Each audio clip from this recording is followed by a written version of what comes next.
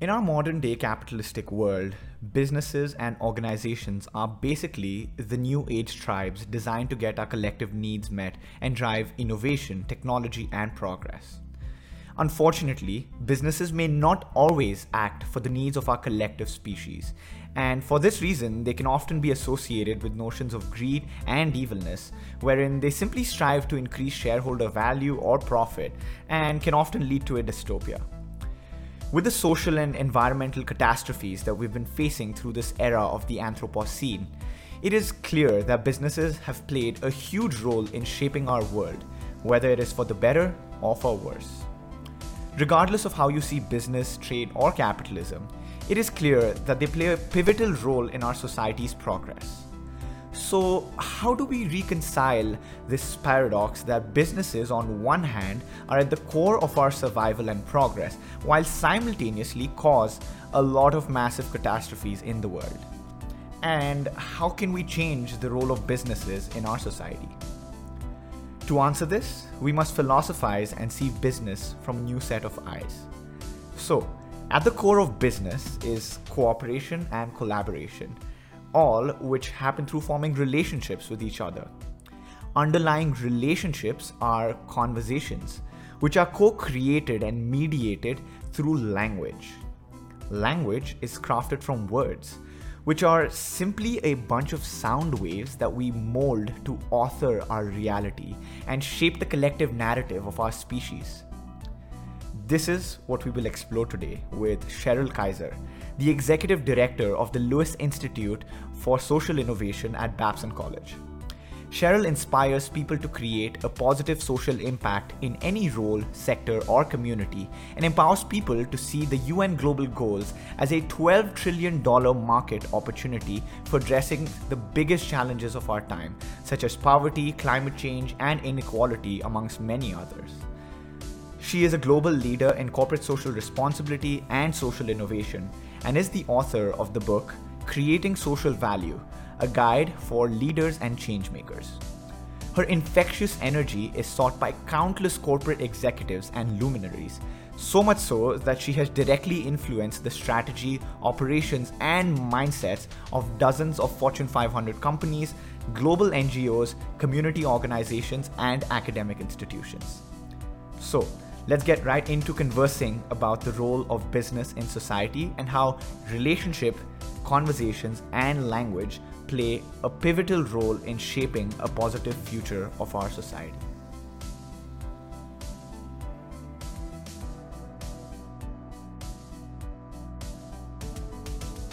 What I'd like to start off by asking you, Cheryl, is if you could share your story and tell us why you do what you do, aside from the things we've mentioned here. Well, that's terrific. And I'm so excited about this conversation because this is where I live. In fact, this is where I've always lived. So a little bit about me.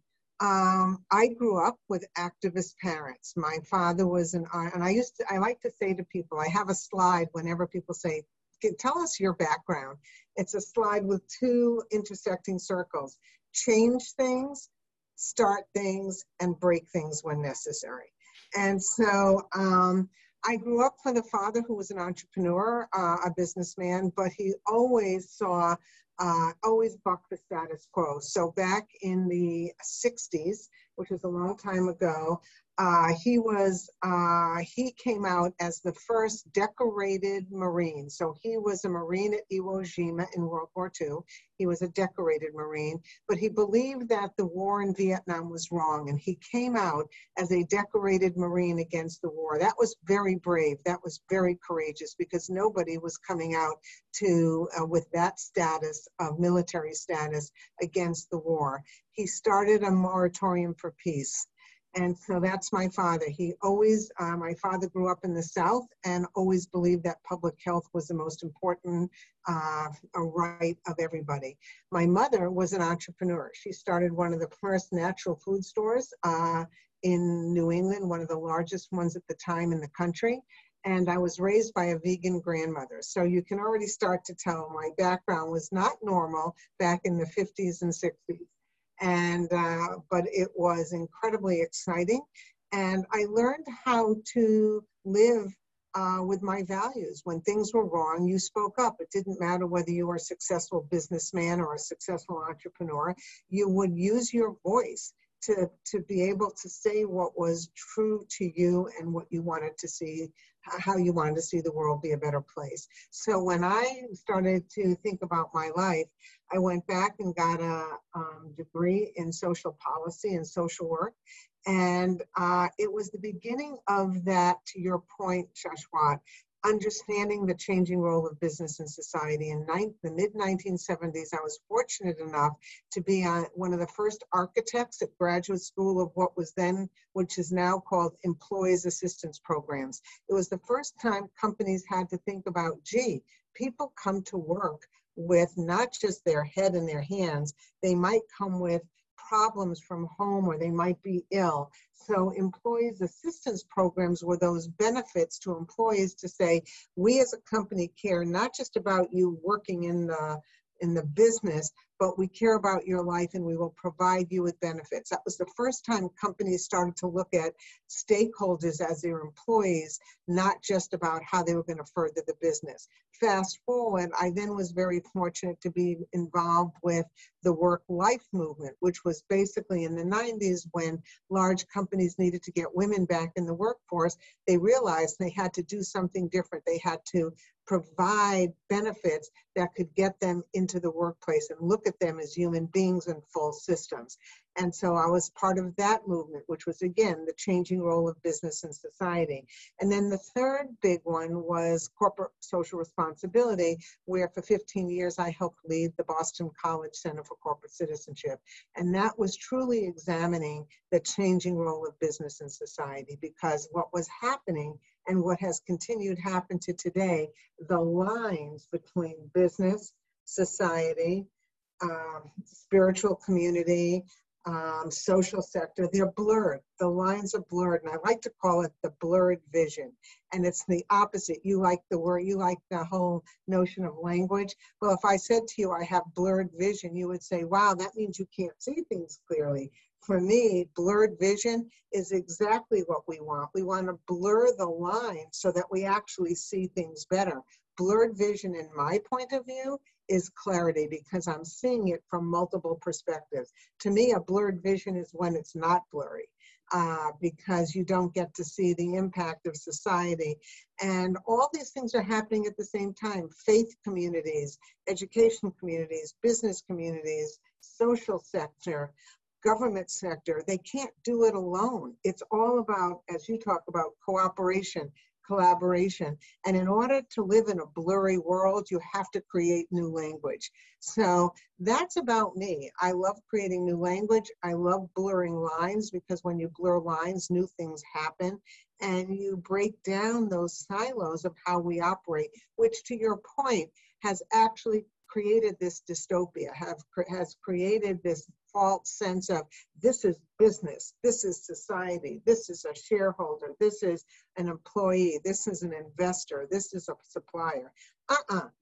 It's all one system. And if you don't see it as a system, you actually will start to have the problems that we have had for decades. That's why we have climate, we have the whole issue of climate change. That's why we have inequity in pay. That's why we have, gender issues. If you look at all the issues that the global goals address, it's because we have not looked at the world as a system. And business has looked at itself as something that should control resources, not mobilize and fortify resources.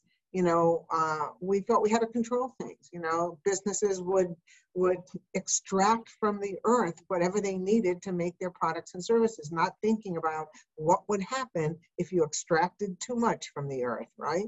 Or they put too much bad stuff into the earth's atmosphere, or if they paid people too little, or they paid people that were too young, or they paid people that were, unethical. So you have to your point, the changing role of business is to create a new blurred vision whereby we can see more clearly.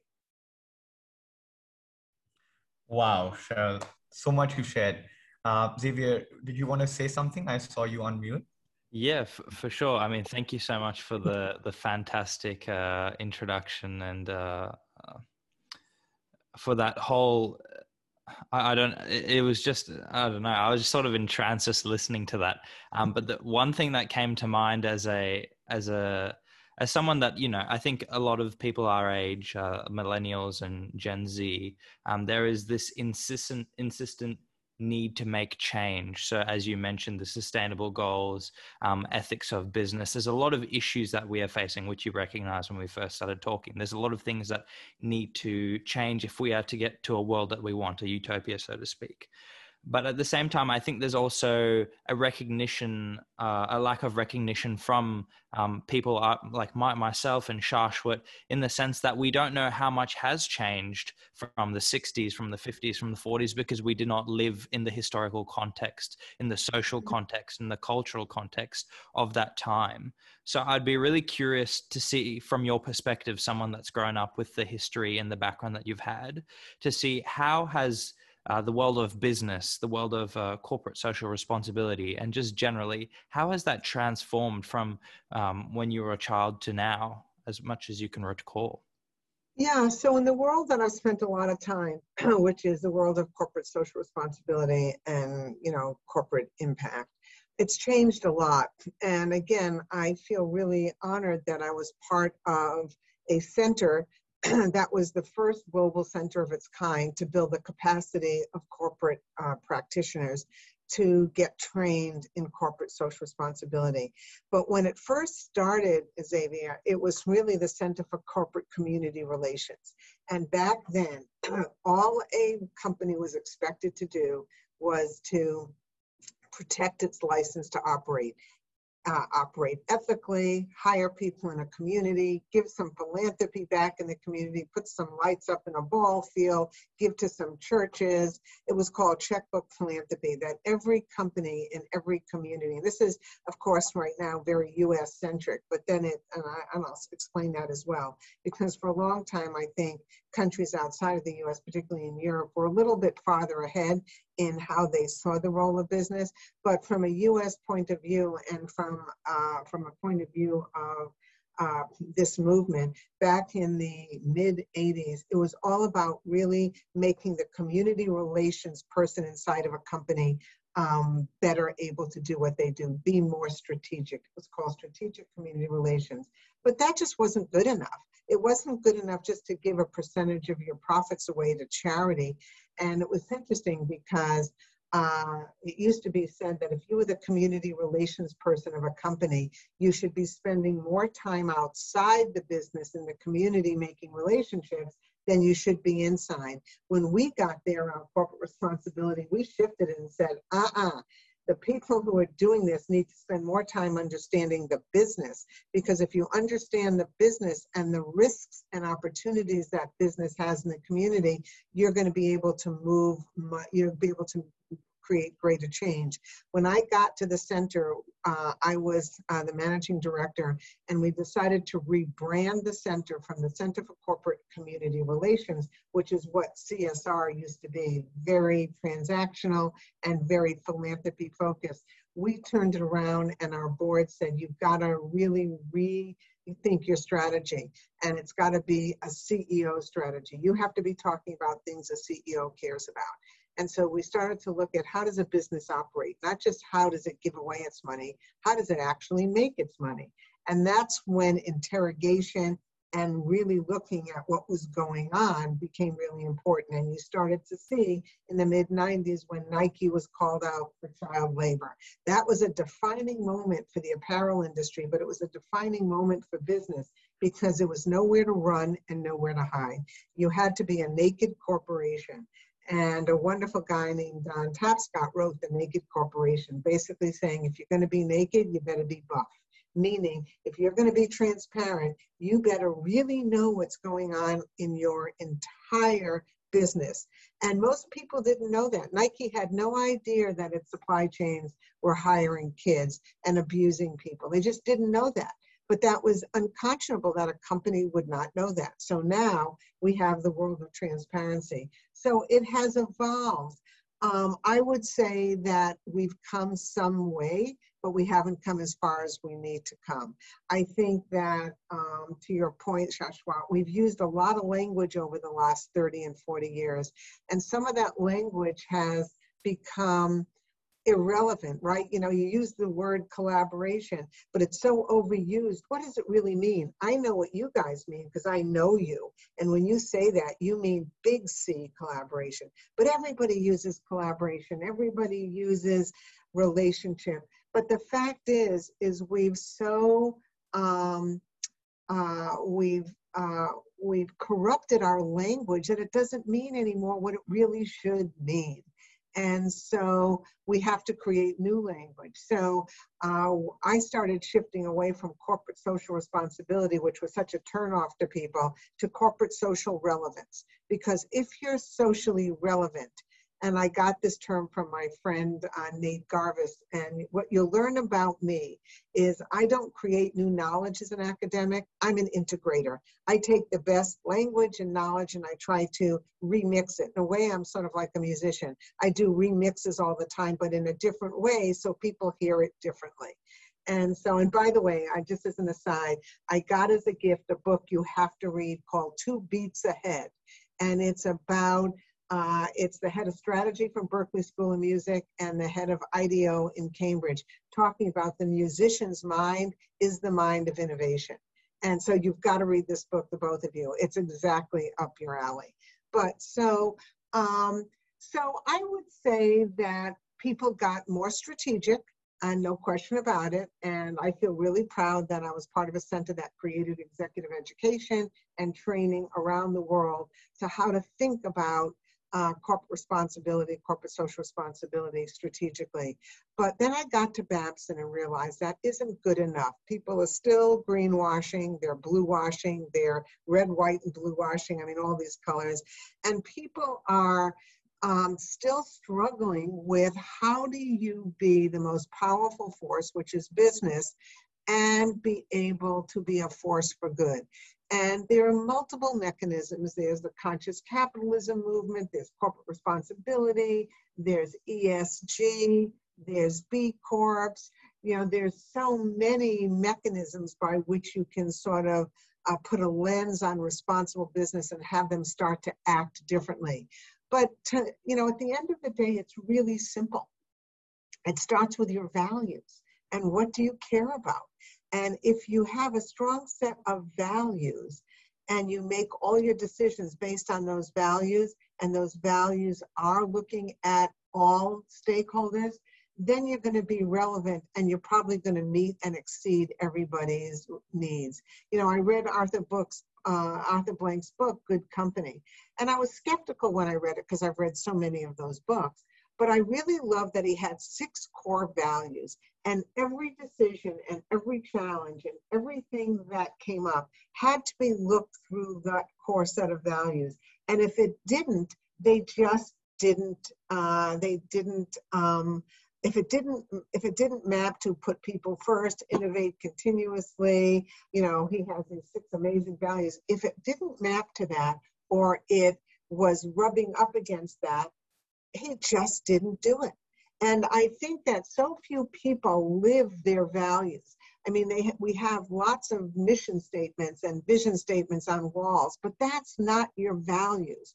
You know, when you think of a set of values, you say, if I'm going to put people first, then everything I do, how I make my products, you know, how I price my products has to put people first. They have to be able to pay for it. Everybody has to pay for it, not just the wealthy. So you start to look at a set of values that drive different criteria, and those criteria drive the innovation and connection to the way that you're talking about. But that's a lot of hard work because businesses don't learn how to do that very well. They really don't.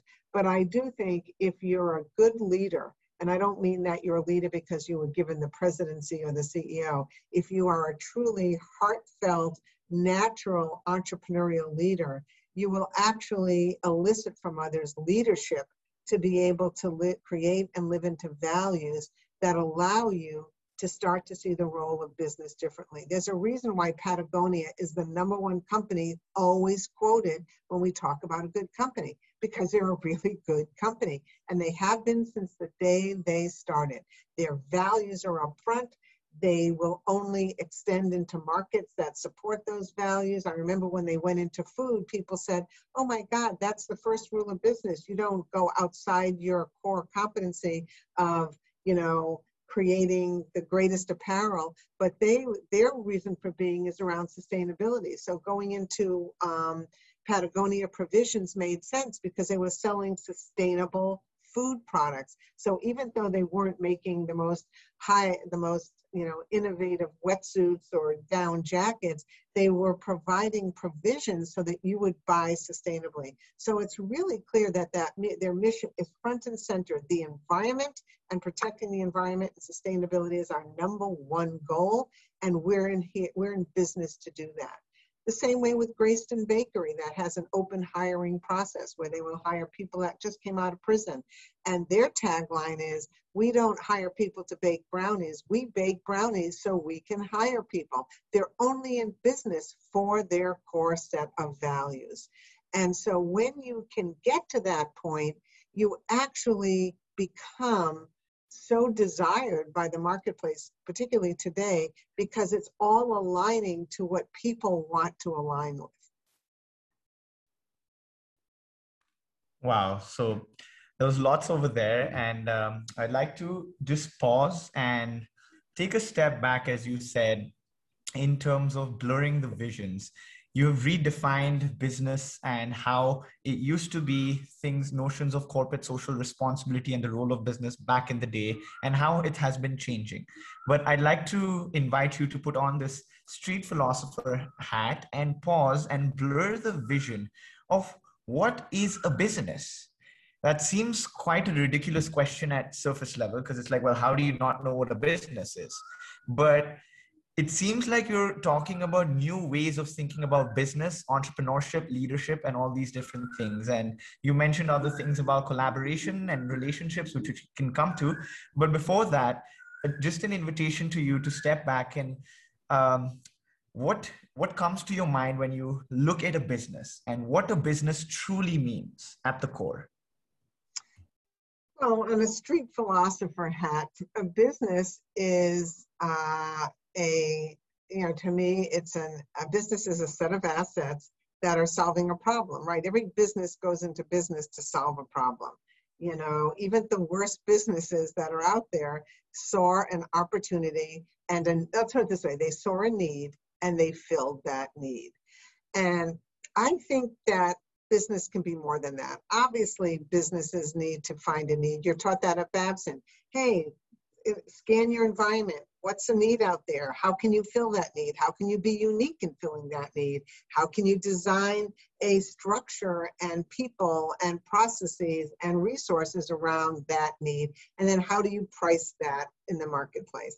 And those are all the right things to do for a business. But you have to step back and ask yourself, why me? Why this business? And why now? And what can this business do beyond just beyond making money and serving that need? How can I now think about this in a broader way? So one of the things that I remember many, many years ago, when it was in 2008, when downturn in the economy, and I was still at the Boston College Center for Corporate Citizenship, and all the heads of corporate social responsibility reached out to us and said, oh my God, we need you to come out and talk to us. So my executive director and I flew out to the West Coast, and we also did it on the East Coast. We met all these major companies and their heads of CSR and the heads of the foundation. And they all said, look, the good news is our CEOs do not want us to cut back on corporate responsibility, but we, on our investment in the community.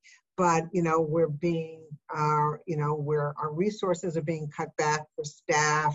And, we have to do the same with less, and we don't really know what to do anymore, on and on and on. And so, and just for you to know, the majority of the corporate social responsibility activities of major companies, the majority of the money is given towards education K through 12. That's where the majority of CSR money goes. It goes to a lot of other things, but education.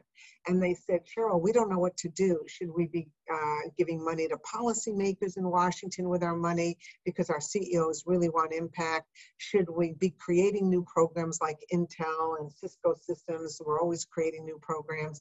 And I said, look, that's how I created the Uncommon Table, Shashwat. I said, you know what? I have no idea. That's not my job. My job is not to know what you should give your money to.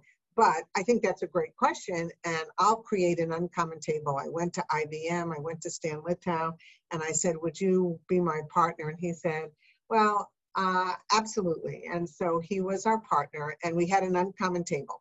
We actually asked people to come together, leave your brands at the door, walk through the door, and let's have an open conversation about what should, with all these billions of dollars that you give away in CSR money around education, what should you be focused on? And it was really great for about 3/4 of it, where everybody sat back and they were kumbaya, they were collaborative, and they left their brands at the door. And then all of a sudden they got very protective. Well, no, we do this program, we focus on this.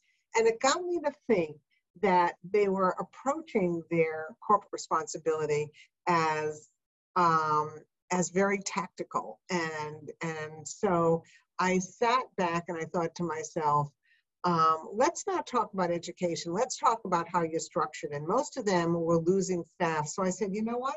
This is an opportunity for you to walk around the business and go talk to people in design, go talk to people in supply, go talk to procurement, and find out where are the biggest risks and where are the biggest opportunities for your business. And they had never thought about that. And they said, what do you mean? I said, I don't know. If you're an oil and gas company, what's some of the biggest risks to you? But what are some of the greatest opportunities?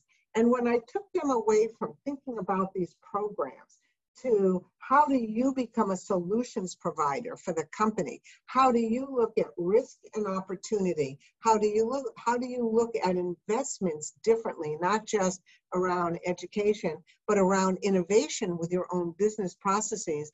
There's sort of the holy grail of what I think is the power of business, that you're going to go in to solve a problem, but you now just built a set of assets. What else can you do with that? What things are out there that could use what you've already built? And I think companies shortchange themselves. I think they don't look at themselves once they build their business as how else can we use our assets to solve problems. If I look at the UN Global Goals, which is a $13 trillion marketplace, how do you look at solving problems, and how do businesses who have lots of innovation and assets? I mean, business is a set of incredible assets, people assets, intellectual assets, innovation assets, financial assets, relationship assets. They have so much, and they're focusing it on that core part of their business. But now, how do you open the aperture and look at your business in a new and expanded way? Just like Patagonia said, let's go into food. We know this, we are about this, these are our values. We can actually go over here. And I'd love to see more companies do that. And I also want to see more companies really live and hold to a set of values. Because if you have a set of values, I think it opens up possibility that you can connect to society differently. Does that answer your question a little bit? Thank you. Yes, of course. I think it answers it more than what I was expecting. So it sounds like business is not just an entity or a group of people that tries to fulfill each other's needs, but somewhere you're talking about a notion of expanding the aperture and thinking about how businesses operate from a set of core values that drive the business forward, not just to use assets in different areas, but use assets to solve problems that we face in society today that has come about more and more in the 2020 era that we're living in now. So you brought up this notion of how you started these uncommon tables. And I think that's a great place to talk a little bit more about relationships and conversations, because it seems like businesses are all created from relationships, where you didn't just want to tell people what to do. You said, okay, I'm going to create a space where we're going to have conversations, build relationships, and see what emerges out of that place. So I'd like to speak a little bit now about what relationships are. And initially you brought up this notion of how collaboration is this very used term, and everyone just throws about this term of collaboration and cooperation, but no one truly understands the depth of it, and it connects again to relationships. So I'm wondering, how do you see relationships and collaboration and cooperation, all these things that are thrown around, in a holistic way, in a blurred vision way, as you said before? Yeah, so I've been playing with this notion of return on relationship, not return on investment.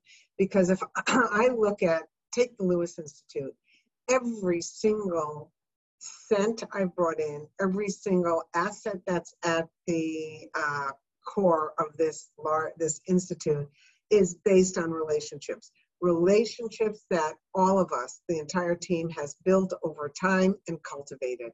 And I'm not just talking about transactions. And we had this conversation the other day in a meeting that you and I were in. And I've always seen, first of all, relationships as the most important thing. So there are many tools in business. One of them is called predictive index, to be able to understand teams. You know, there's Myers-Briggs, there's all kinds of tools. Predictive index is the one that I use, and I use for my team. And when I did predictive index, it showed that I came out more relational than 99% of the population. I live through relationships. I will never sacrifice a relationship for anything. I won't sacrifice it for money. I won't sacrifice it for power. I won't sacrifice it for anything. Relationships mean everything. And so people always say, I would die to have your Rolodex. Well, it's not that I have a Rolodex. I just live in the world of relationship, because that's where things happen. And I talked the other day that most people don't start with that. And they'll start with a transaction. And I use this example that there are 4 kinds of relationships, Shashwat. There's conversations for relationship, conversations for possibility, conversation for action, and conversations for reflection. And you have to know at any given time why you're in a relationship. And it's not that they're all that siloed, they actually blend into each other, but I always start wanting to know, who are you and why are you and what do you do? Because when I start with a conversation for a relationship, it opens up possibilities. And then you sort of go, oh, okay, so listen, maybe you and I could do something together. I was just having this conversation. And so you start talking about possibilities. And then once you've gone through possibilities and you feel the energy, you say, maybe we should just start to do something together. And then you go into, now let's just reflect on that process to make sure that that this is what we want. And it's a cycle. And so relationships mean everything because they are sustainable.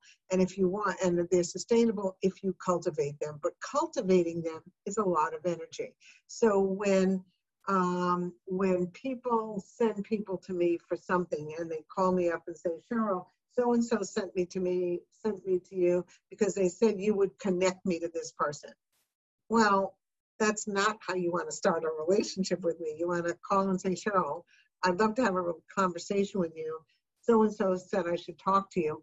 Talk to me. And then in the conversation say, well, one of the things that this person mentioned is that, you have a lot of connections in this world. And I'd really love to know if you would be willing, after we've talked and I know you, to connect me to this person. And then I will. But I don't jump into action, because I don't know you, and I have to know somebody and have a relationship in order for it to be meaningful. And I think that that's the hardest thing.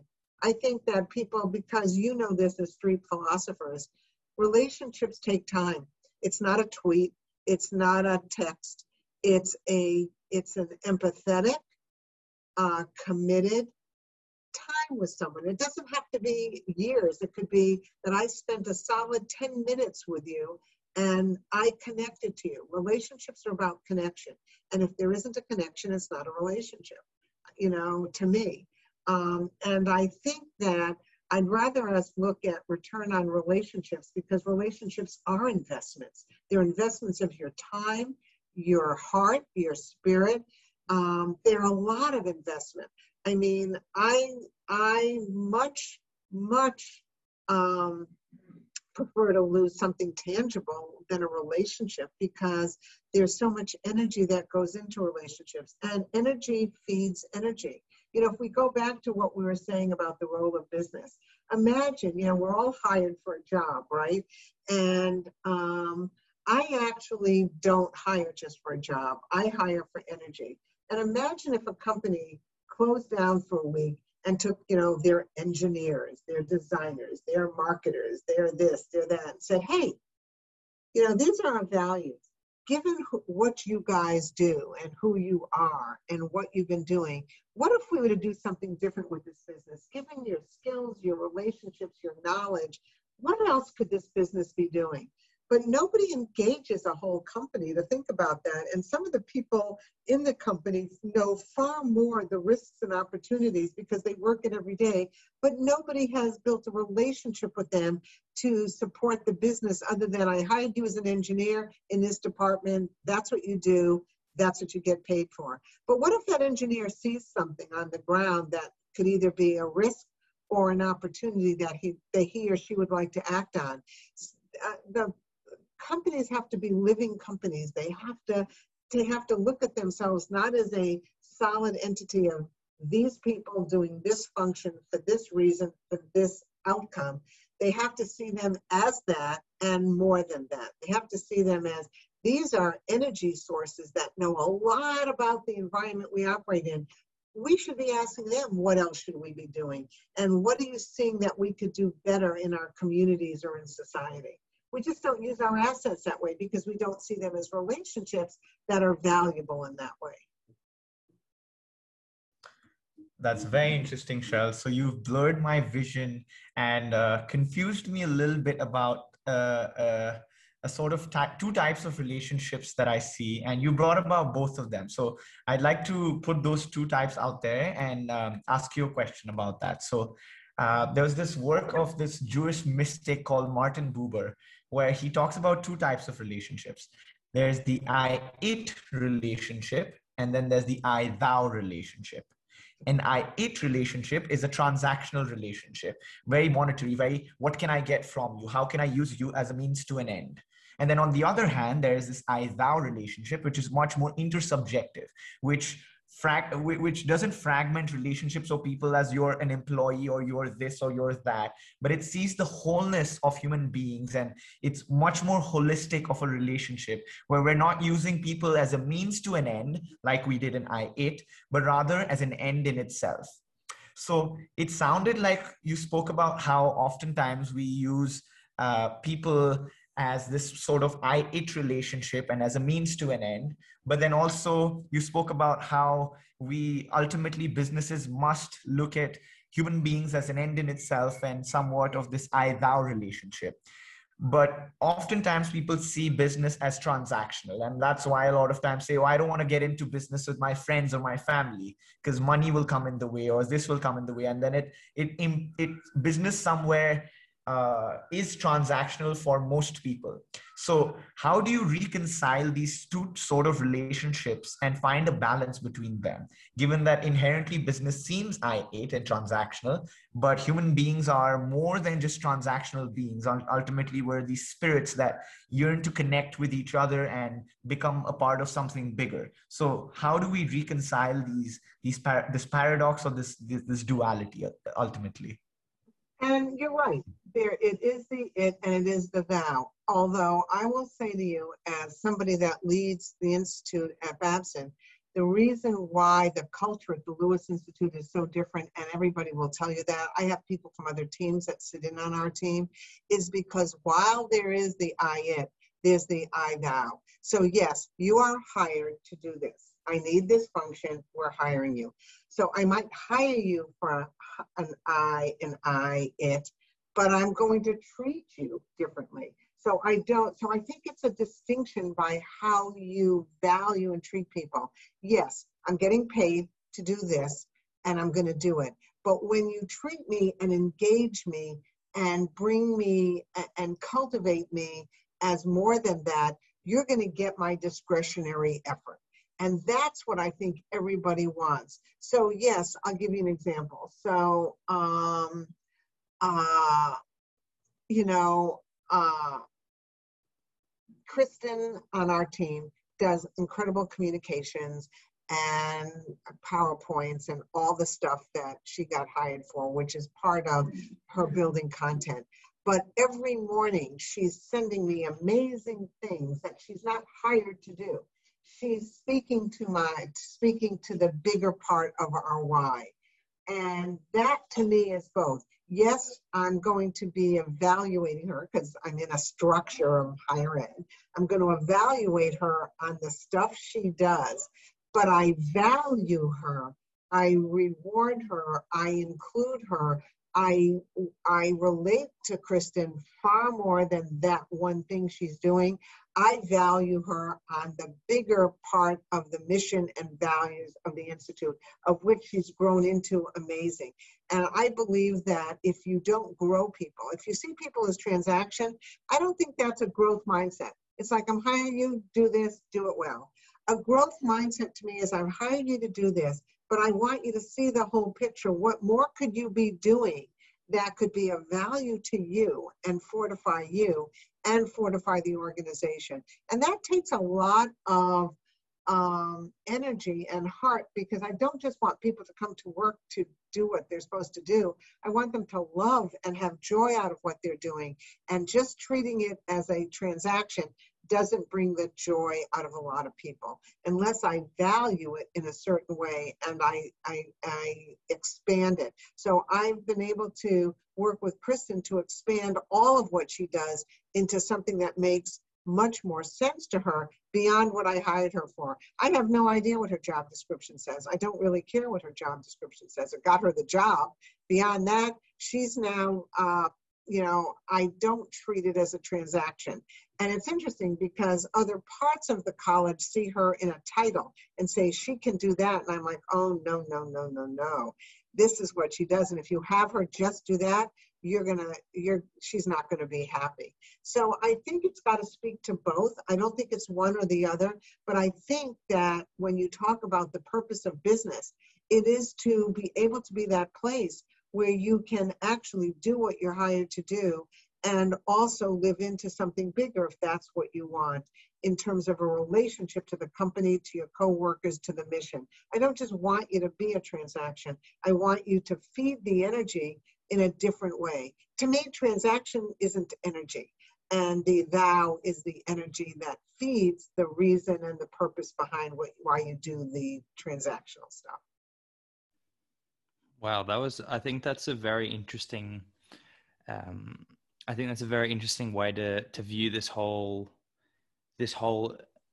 problem between I it and I thou relationships, because this is a topic that Shashwat and I often have, a topic that we often discuss, because in some sense, when we're on a podcast, we're talking to so many people, and we try to ensure, how will we speak and how do we talk to people just even in our day-to-day lives, and really ensure that it is an I-thou relationship, and ensuring that we do not slip into these sort of modes of transactional relationships, which in some senses, I think, are quite a human tendency, where you treat people as a way to get to something a goal you're striving for.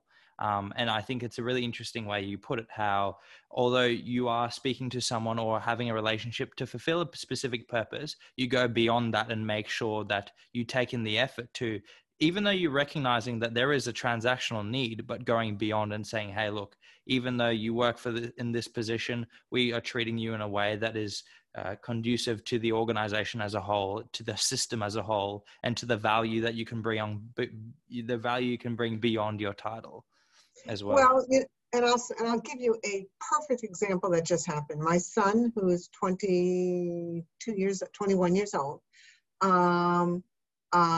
is a top-notch coder, and he was working for a company, and the company during COVID was bought, and they did not do a performance review for over a year.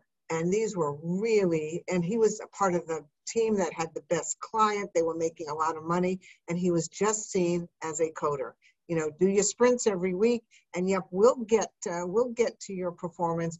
And Ross is an incredible producer. And he kept asking his boss, when are you the team's really frustrated.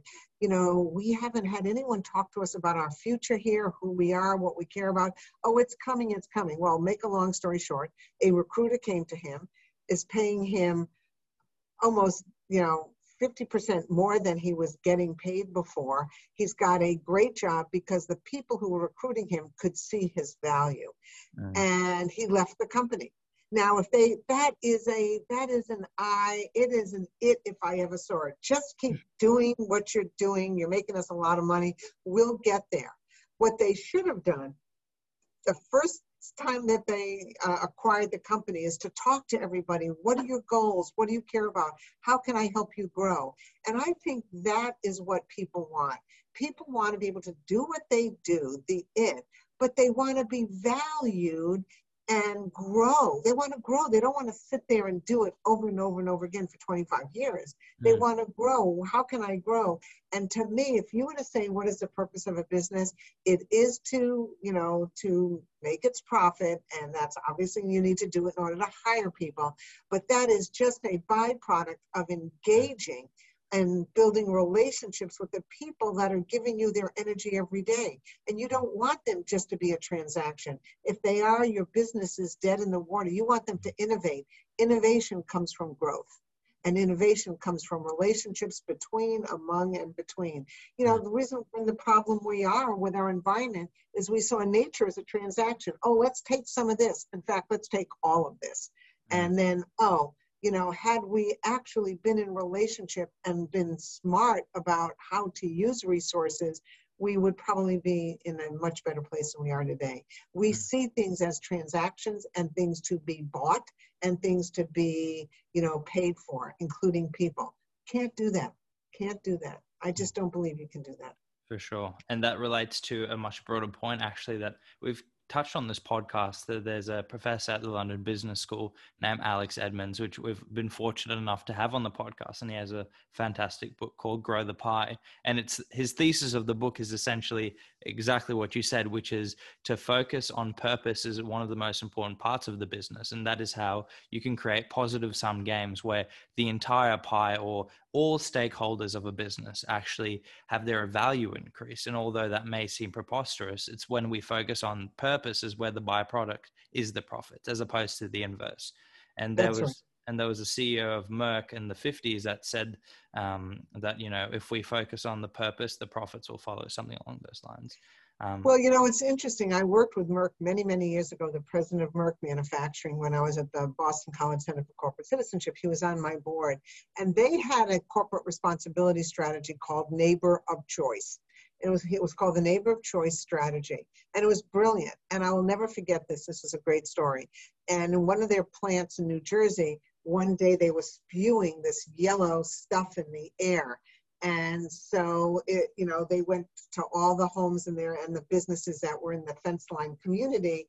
And even if it was at 2 a.m, they would knock on your door and say, Shashwat, I just want you to know I'm waking you up. You're going to wake up tomorrow. You're going to see a yellow cloud. We want to assure you it's not toxic. We're going to tell you everything it is. If you have any concerns, they went from home to home of anybody that was in that radius. And of course, the next morning, the media comes out and goes, oh my God, Merck is polluting the entire community. And they went to talk to Shashwat and all the other families. And everybody said, no, there's no crisis here. They came 2 a.m. They told us what was going on. We know what's going on. We have a sheet here. We know what that yellow is. It's just a discoloration. So the story was there was no story. And there was no story because Merck had just taken care of its people because it was in relationship to the neighbors, because their license to operate depended on people that lived near them, and they wanted them to be in relationship with them. And I love that story. I mean, that takes building relationships with your community, being honest, transparent, and alleviating their fears and communicating. Communication is key. They communicated instead of, just let them fend for themselves. That to me was always a very powerful neighbor of choice strategy. Thank you for sharing that, Cheryl. So It sounds like in this story, particularly with Merck, I forgot the exact words they used, but they changed or they came up with this brilliant strategy or this project. I'm forgetting the name. Was it Neighbors of Choice or something like that? Neighbor of choice. I was just going to say Go that ahead, Cheryl. everybody used to always say that, you know, as a business, we want to be an investment of choice, an employer of choice, a supplier of choice, and a business of choice. And they added, and we want to be a neighbor of choice. And that said a So lot. exactly. And what I wanted to pick on is how they particularly used a certain word, certain use of language, and how that changed the game and the role of the relationships they built thereafter, the conversations they had thereafter, and then the role of the business as a whole. So I want to speak more about the role of language in all the things we've spoken about, in conversations, in relationships, and transforming the role of business as a whole. And I'd like to share a quote that sort of might set you off in a direction, which is the syntactical nature of reality, the real secret of magic is that the world is made of words. And if you know the words that the world is made of, you can make of it whatever you wish. And this is a quote by Terence McKenna.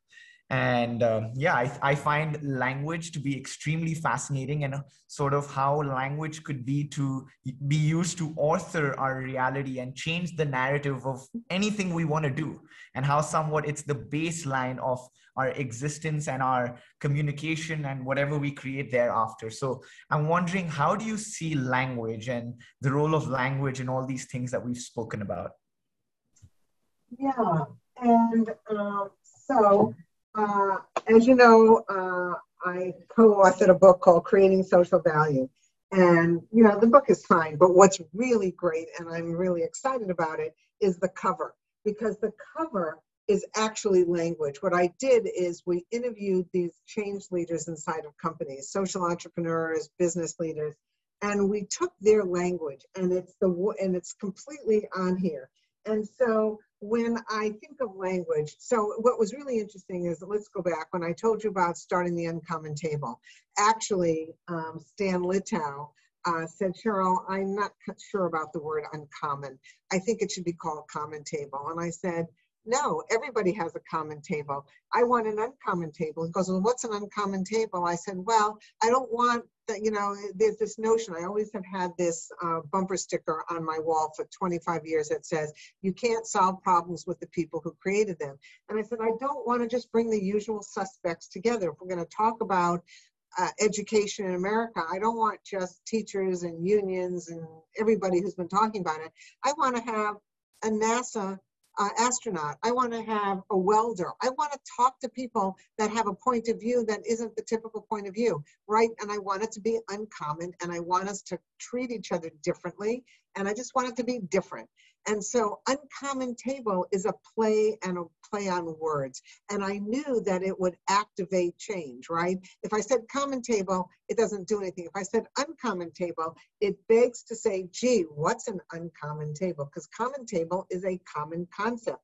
Uncommon table is not. So I always use language for change, and good change leaders always use language, because language drives change. So one that I love is Dave Stengus, who was head of corporate responsibility and sustainability for Campbell Soup for 10 years.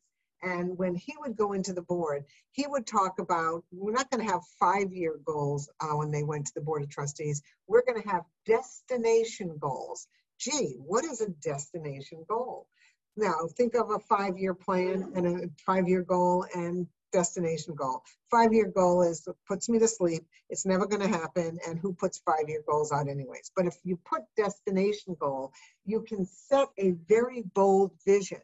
And you don't know quite when you're going to get there, but you know that that's what you're aiming towards. So it doesn't say this is our 5-year goals. It says this is our destination. We want to be a company that's responsible, that makes good food, that nourishes everybody. They had a very, very bold vision. In fact, destination goals, that term, drove a new vision for the company and a new way of showing up. So destination goals was bold and directional, but it didn't prescribe how you were going to get there. Another word that I loved was radical optimism. And that was really, I thought about that we know what optimism is, but radical, relentless optimism draws very different energy. That is like, I am going to the wall on this. And another one I love was flexagility. And it was flexible and agile at the same time. And I love that word. Let's see, corporate social relevance. I love how Babson talks about cognitive ambidexterity, the notion of the entrepreneurial mind and the administrative mind together, working hand in glove like somebody who speaks multiple languages. If you speak multiple languages, you don't think about it. Your brain just goes, if I speak Spanish, you go into Spanish. If I speak English, you speak English. Well, cognitive ambidexterity is when I need to be creative and entrepreneurial, I am, but then I know when I have to be managerial. So I do that at Babson. I know when I have to go and put my things together and tell you what I'm doing, but then I also know how to create. And so it's that cognitive ambidexterity, co-create, corporate social relevance, boundary spanner. Boundary spanner is a beautiful word because it tells me about you. It tells me that it tells me how I can communicate to you. So all language is somewhat directional. I love the notion of the incomplete story. You know, nobody should have a complete story when you're engaging somebody, when you're having a conversation. It should be incomplete because you want each other to be able to co-create the final end of that story. If I go in with a whole story about who I am, what I do, what I want, I don't leave any room for you to jump in and edit yourself into that process. So I love the notion of every time you go somewhere, tell an incomplete story because it invites other people to complete that story. So there's a whole bunch, you know, sector blur, blurred vision. And these are all words I use because they are not usual in people's mind, and it makes them stop to think and maybe stop, think, and act differently.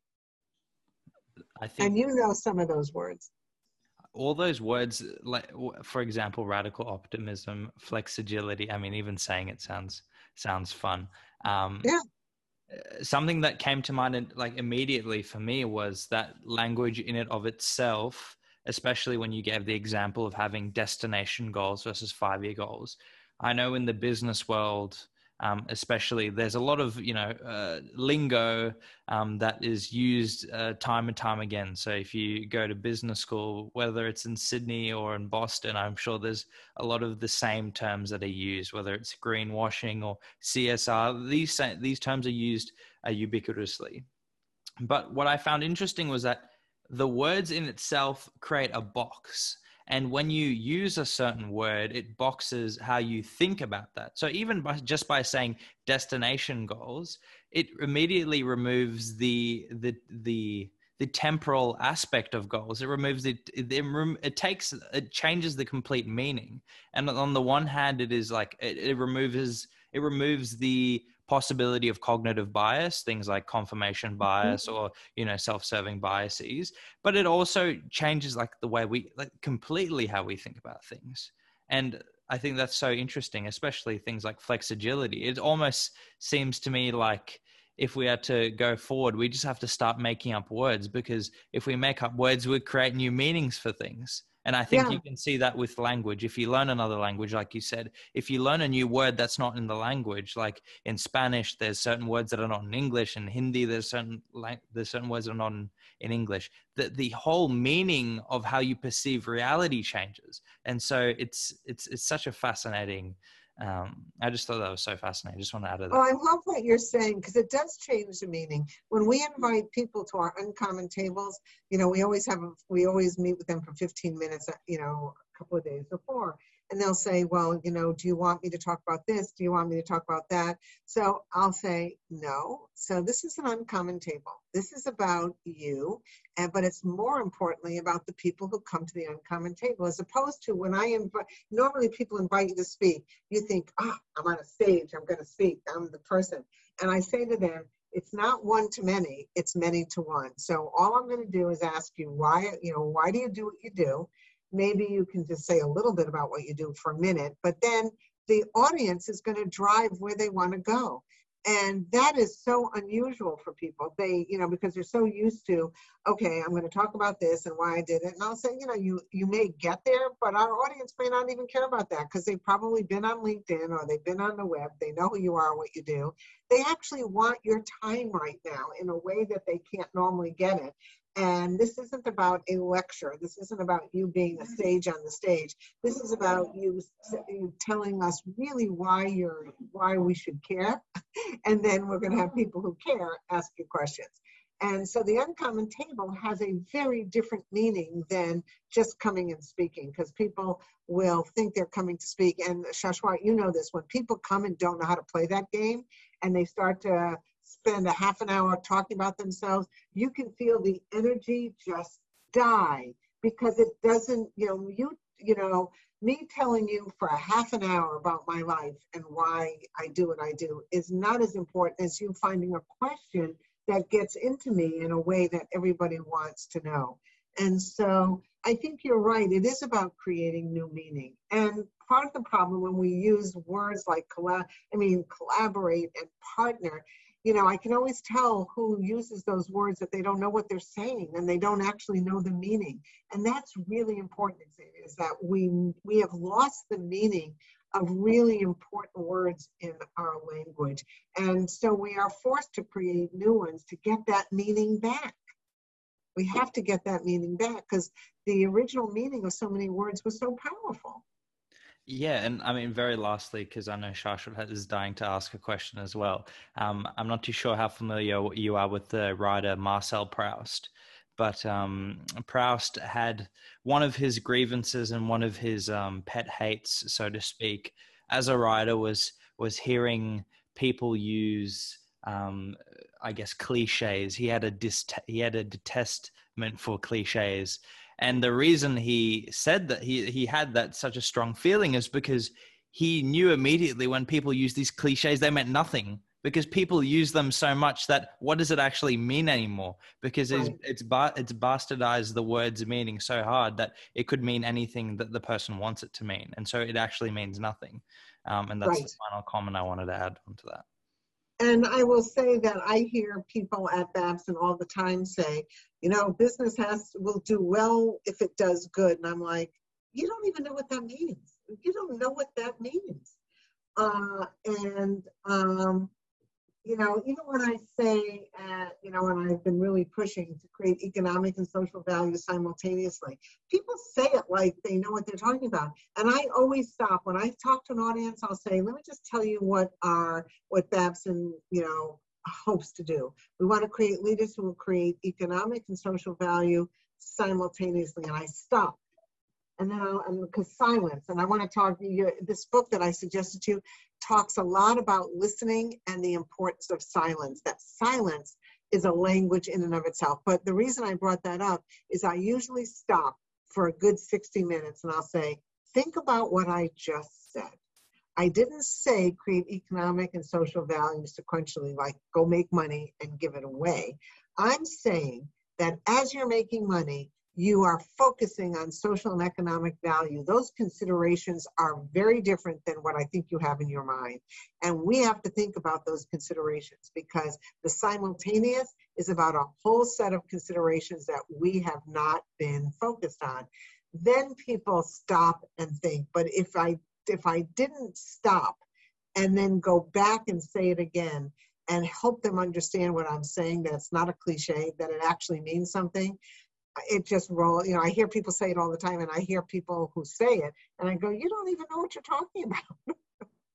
And I'll let you go, Shashwat, but I just wanted to end on a quote from Marcel Proust, and he says, the real voyage of discovery consists not in seeking new landscapes, but in having new eyes. And I think that encapsulates the whole message here. But over to you, Shashwat. Yep. And that's exactly what we're trying to do at Utopias now. Something you said, Cheryl, which we've been talking about a lot, about economic and social value simultaneously.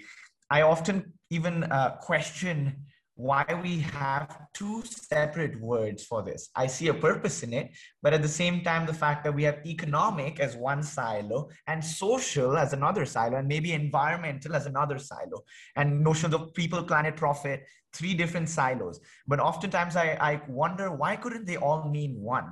Why couldn't a rich person mean that this person hasn't exploited labor or damaged the environment, which it is often like this in today's reality, but instead a billionaire or a rich person would be a person who's added true value to society and actually fulfill the needs of people and the environment, and has created these positive sum games. So ultimately in this podcast, we're trying to redefine and sort of philosophize and rethink how we think about things. And I'd be curious to know from you, as since you said you like the word unfinished stories or something like that, the word utopia is somewhat of that conception, a new way of thinking about what utopia is. And I'm wondering, when you hear the phrase utopia is now, what comes up for you, or how would you finish that story? So, two things. Because I know you, I'm going to finish it differently than if I didn't know you. So I want to give you two sets of answers. So one thing is, I agree with you. And in fact, I'm thinking that the new iteration of the Lewis Institute, when I go out to sell it, is not going to have the word social in it. I actually don't like the word social because of that. My first thought on utopia, because of my generation, is it locates me in, Hawthorne and Walden and sort of the enlightened age. And so I think you have a new take on utopia. I think it's grounded in a philosophical point of view, but you're trying to make it new. So there's a side of me that feels like for a newer generation, it might be okay, but for some people, it's a lot of people have used utopia as controlled environments, right? Like, that have a utopian society has a set of described or prescribed values. So I think that I have a little hard time with the word utopia, but because I know you, I've extended how I think it means because I know you. But if I don't know you, it might be a bit of a turnoff for people because it comes with a lot of baggage from what people think of as utopia. And people have misused that term and used it to create societies based on values that are not good values. So I like the notion behind what you're talking about. I think the word's going to be problematic for a range of people. That's all. But I know what you're trying to get at, and I love now. There's something about now that's very powerful to me. And you said something. You said true value, and there's something about true now. I mean, there's something about now that I like. Utopia distracts me from now because I now have to think about it in the way that I know it, and then you're going to have to define it. So I've learned in marketing that if you have to define something and it doesn't catch you immediately, then you're behind. You don't want to educate somebody on what utopia now means. You want them to go, I have a sense, I have an intuitive sense of what they're about, and I want some of that. That's all. So I completely get where you're coming from. It is a very loaded word, and we on purpose use this word to sort of play with people's expectations, because utopia has this sort of perfect society and this perfect notion, which oftentimes leads to more dystopias than utopias. And people think of utopias out in the future. One day we'll get to that place, but we're violating that and saying, no, it's not one day. It's day one. It's here and now. And there's like spiritual, philosophical tangents about that. But there's this quote that we always like to use to sort of rethink what a utopia means. And this quote is by Eduardo Galeano. So he says, utopia is on the horizon. I move 2 steps closer and it moves 2 steps further away. I walk another 10 steps and the horizon runs 10 steps away from me. As much as I may walk, I'll never reach it. So what's the point of utopia? The point is this: to keep walking. And so I think that is what we're trying to get to ultimately, that we're never really going to get to that place one day. It's not that perfect society that, is to be desired for to come about one day, but it's actually just here and now. We're always in this utopia as long as we're thinking about our values, we're philosophizing, we're rethinking how businesses work, how reality is structured, how language, conversations, relationships, all these different things. If we can rethink these things, if we can look at it from a new perspective, then we can ultimately create a utopia right now. And it sort of has this drive towards, as you mentioned, the public narratives, as in what is the story of now? Well, the story of now is that utopia is now, and it's time to take action now, and it's time to move and go towards true value that we can bring to society. So that being said, Cheryl, the last question that we like to ask everyone, if you feel free to add anything you'd like to say, but also wanted to ask something we love asking everyone, is everything we've said based on things about businesses and the changing role of businesses, relationships, conversations, language, and changing all these things. What does your utopia look like? And again, utopia in whatever way you might want to see it as. For me, utopia is the ability for every single person to wake up every day and create their own reality. And if you are creating every day, you are living in utopia. And that's how I feel. I feel that every day that I get up and create, I'm in the now, and I'm in where I should be, because the creative process is the spiritual, physical, heart energy that feeds the world. So creativity to me, and allowing everybody to be free to create in their own way, is utopia.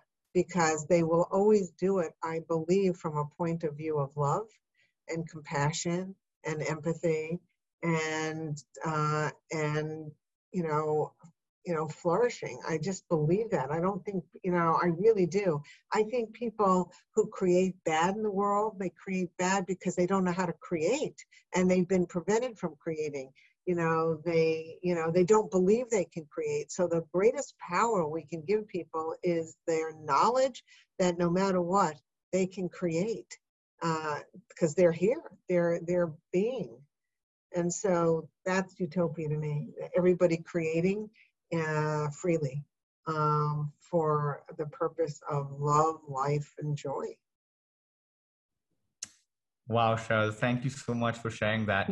I mean, this whole topic that you brought up can open up an entire new door, and that in itself could be a whole podcast and experience to talk about what is creativity. But to just summarize, it seems like everything we've spoken about thus far is about creativity. Business is a form of creativity. Conversations are a form of creativity, and collective creation, right? I think what we're doing here is also a form of creativity, because we're taking a bunch of sounds and architecting them in a certain way to create language, and then throwing it out there so that someone else can make sense of it and add to it. And it's this collective creation that we're making. So I love this notion of creativity. And a quote that comes to me about creativity and the spiritual power of creativity is this, from this poem by Khalil Gibran on children. And he says, he describes children, or what I would say creativity, as something that comes through you, but not from you. And though it is with you, it belongs not to you. And so I think that is connecting with something bigger than ourselves and allowing that divine energy, or whatever you want to call it, to flow through oneself and out into the world, where we're creating, being free flowing creatures that can sort of harmonize, and even when there's conflict, deal with it in new ways by looking at things in a new eye. So yeah, thank you for sharing, Cheryl. Well, I love that, because, if you think of the people that are mass murderers and all the people that are not living a creative life, who are destructing, if we treated them in that way and said, what's blocking your energy? What social worker or prison guard says, hey, they'll say, why did you do that? And they might say, because I needed money, or I had to sell drugs, or I had to do that. And just say, what in your life stopped you from creating what you wanted?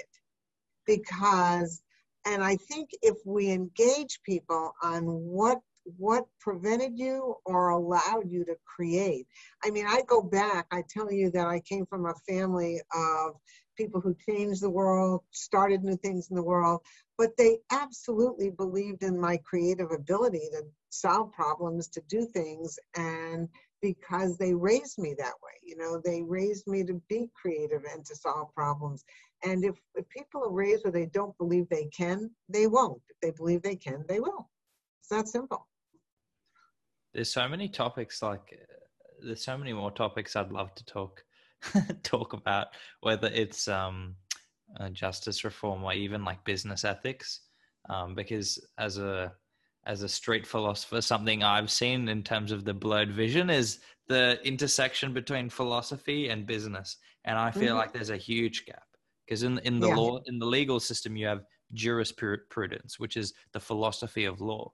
But I feel like if there was a philosophy of business, these sort of questions about what is a good business and how do we create business that creates value for everyone, I think there would be a lot more answers to these questions. And so I thank you for introducing that notion of blurred visions and how that creates great. Yeah.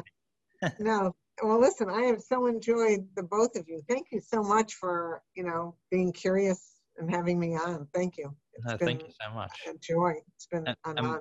And would love to have a conversation with you later when you're free, another time, because I think, I think having these sort of conversations where everything's buzzing and alive and you just want to keep asking questions and keep chatting, I think that's... I'm always available. This is the space I love to live in, so I'm always available. So anytime. Thank you so much, Cheryl. You're welcome to our tribe, Cheryl. I know you said if I was your age, this was the tribe I'd be part of. But I believe ultimately we're all children. We've just gone around the sun different number of times. Always welcome to be a part of the tribe. I'm honored to be part of Utopia now, honestly. And I loved your definition of it. When you say it that way, keep walking. That's it. That's really it.